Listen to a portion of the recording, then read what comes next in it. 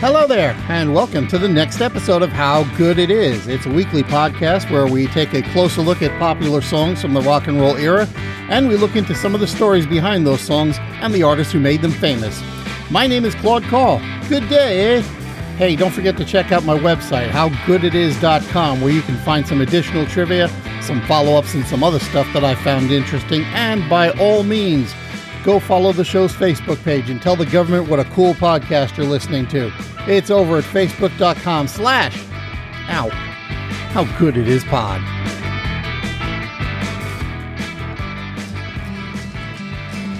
Come gather round, people, wherever you roam, and admit that the waters around you have grown. Back in the day, it was pretty common for performers, especially in the folk genre, to write about current events and the effect that they were having on people. More often than not, they were socially relevant events, and they were referred to in kind of an oblique way.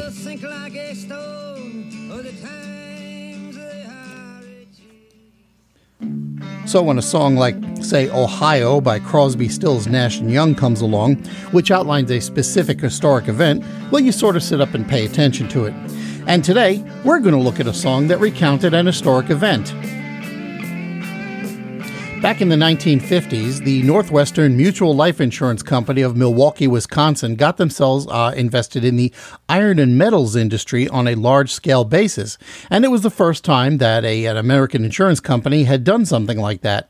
In 1957, they contracted with a shipbuilder to design and construct a freighter that would come within 1 foot of the maximum length allowed for passage through the St. Lawrence Seaway, which hadn't even been completed at that point. Now, by ore freighter standards, the interior of this ship was luxurious. Her furnishings included deep pile carpeting. Well, this was 1957. There were tiled bathrooms, there were drapes over the portholes, and there were leather swivel chairs in the guest lounge. There were 2 guest staterooms for passengers. Air conditioning extended to the crew quarters, and those featured more amenities than usual. There was a large galley and a fully stocked pantry which supplied meals for 2 different dining rooms. The pilot house was outfitted with state-of-the-art nautical equipment and a beautiful map room. And Northwestern chose to name this ship after the president and chairman of their company, who had a family history of working on and around boats all over the Great Lakes. That man's name was Edmund Fitzgerald. Now, the christening ceremony, which took place on June 7, 1958, had lots of oddball problems going on. When Mr. Fitzgerald's wife Elizabeth tried to smash the champagne bottle over the bow, it took her 3 tries to get the bottle to break. Then the shipyard crew had trouble releasing the keel blocks that would allow the ship to enter the water, and it took them a half hour to free them. The ship was launched sideways, which is not unusual. Sometimes they go backwards into the water, and sometimes they go sideways. This was a sideways launch. But there were so many people in attendance that many of them wound up close enough to the rails that they got very wet by the splash. In addition, the ship itself bumped into the pier before it finally righted itself, and this is one of those times where the internet can be pretty amazing because there is in fact footage of the Edmund Fitzgerald's launch on YouTube. I'll have it linked on the website for you.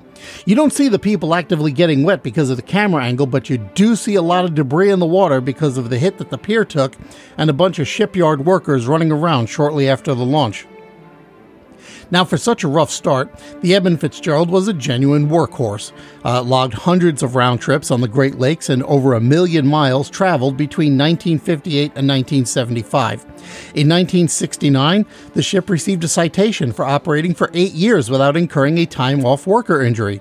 And there were a couple of mishaps between then and 1974, but none of them were considered serious or especially unusual.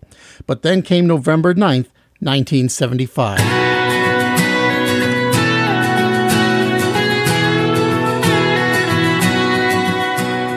The ship left Superior, Wisconsin in the mid-afternoon. It was headed for a steel mill near Detroit with a load of taconite ore pellets. Around 5 p.m., the Fitzgerald met up with another ore freighter named the Arthur M. Anderson, which was bound for Gary, Indiana. Around this time, the National Weather Service's forecast was for a storm that would pass just south of Lake Superior the next day. But the weather turned, and it turned fast. By that night, gale warnings were being issued for the entire lake, and the 2 ships changed course, trying to get some shelter from the benefit of being a little bit closer to shore. By the next afternoon, the 2 ships were still right there in the middle of the storm, and it had begun to snow besides. The Fitzgerald reported to the Anderson that they were taking on water, They had lost 2 vent covers and a fence railing. About an hour later, they reported they had lost both of their radar systems, and they asked the Anderson to help keep track of them. A little while after that, Anderson notified Fitzgerald of a 3rd ship in the area and asked how they were doing. The captain said, "We're holding our own." That was their last communication. Within minutes, the ship had sunk without issuing a distress call. And aside from some debris, including lifeboats and rafts, none of the crew were found. 29 men aged 20 to 63 simply vanished in the storm. Now, the ship was found a few days later by a plane flying overhead, and a couple of days after that, a Navy survey that used side-scan sonar found 2 large objects lying close to one another on the lake floor. Between 1976 and 1994, several survey dives took place to gather information, and one last series of dives took place in 1995 to salvage the bell from atop the pilot house and replace it with a replica that had the crew members' names engraved on it as a marker for their watery grave. The original bell was restored and is now on display at the Great Lakes Shipwreck Museum, which is not far from where the Fitzgerald went down. Now, the original story of the ship's demise made it into a few local newspapers and was even the subject of a brief article in the November 24, 1975 issue of Newsweek magazine titled The Cruelest Month. And if not for Gordon Lightfoot, that would have been pretty much the end of it. But Lightfoot thought that the story wasn't getting enough attention, and what really irritated him, at least according to an interview he did with NPR, was that the name of the ship was so frequently misspelled in the print stories. So he went out and he bought all the old newspapers and magazines he could find that had a story about the tragedy, and he arranged them in chronological order, and he began to write a song whose melody was based on this old Irish dirge called "I Wish I Was Back Home in Derry."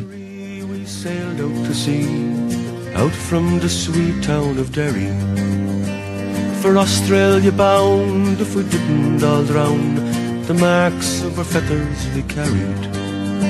In the rusty iron chains we cried for our wains, our good women we left in sorrow. As the mainsails unfurled, the curses we hurled on the English and thoughts of tomorrow.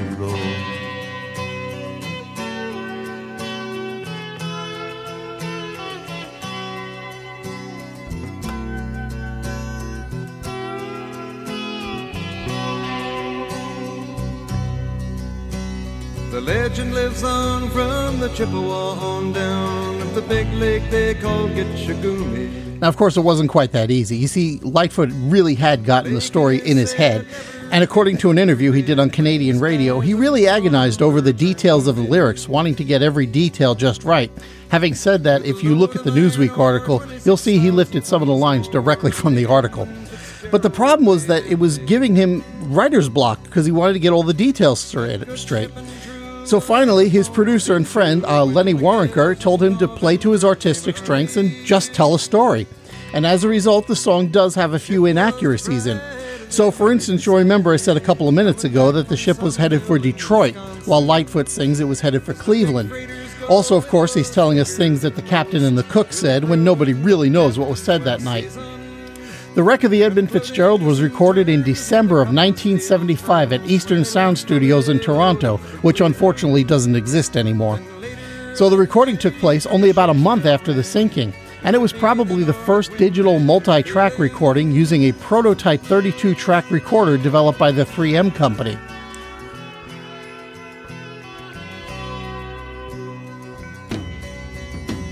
The wind in the wires made a tattletale sound. So the record was released in August of 1976, and it topped the Canadian charts on November 20th, almost exactly a year after the disaster. In the United States, it peaked at number 2 on the Billboard chart. It got blocked out by Rod Stewart's Tonight's the Night, and that makes it Gordon Lightfoot's second most successful single, behind Sundown. Overseas, it was a minor hit at best, barely cracking the top 40 in the UK. Now, Lightfoot has made a couple of changes to the song in response to different things. For instance, after one performance, a parishioner at the Mariners Church of Detroit told him that the church is not, in fact, musty. So Lightfoot now sings the line as, "in a rustic old hall." And similarly, as information came out from those survey dives, it became clear that the ship broke up on the surface and then sank very suddenly. When he learned about this, he changed this line. 7 p.m. a main hatchway caved in. He said, fellas, it's been good to know you.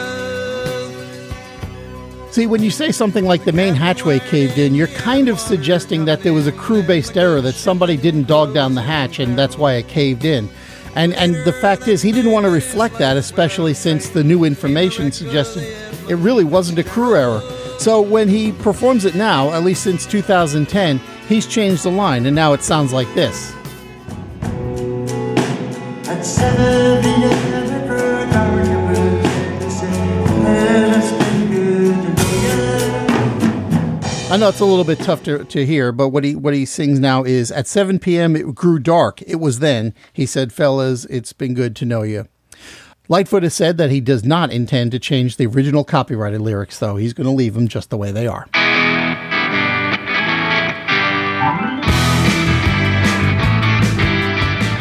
And that's it for this edition of How Good It Is. Hey, if you want to get in touch with me, you can email me at howgoodpodcast@gmail.com, or you can follow me on Twitter at howgooditispod. You can also check out and follow the show's Facebook page at facebook.com/howgooditispod. And finally, of course, you can check out the show's website, and certainly, by all means, leave comments there. That's at howgooditis.com, and that's where I throw in a few extra bits for you. Next time around, we're going to find out how good it is when the killer takes the stage. Thanks so much for listening, and I will see you then.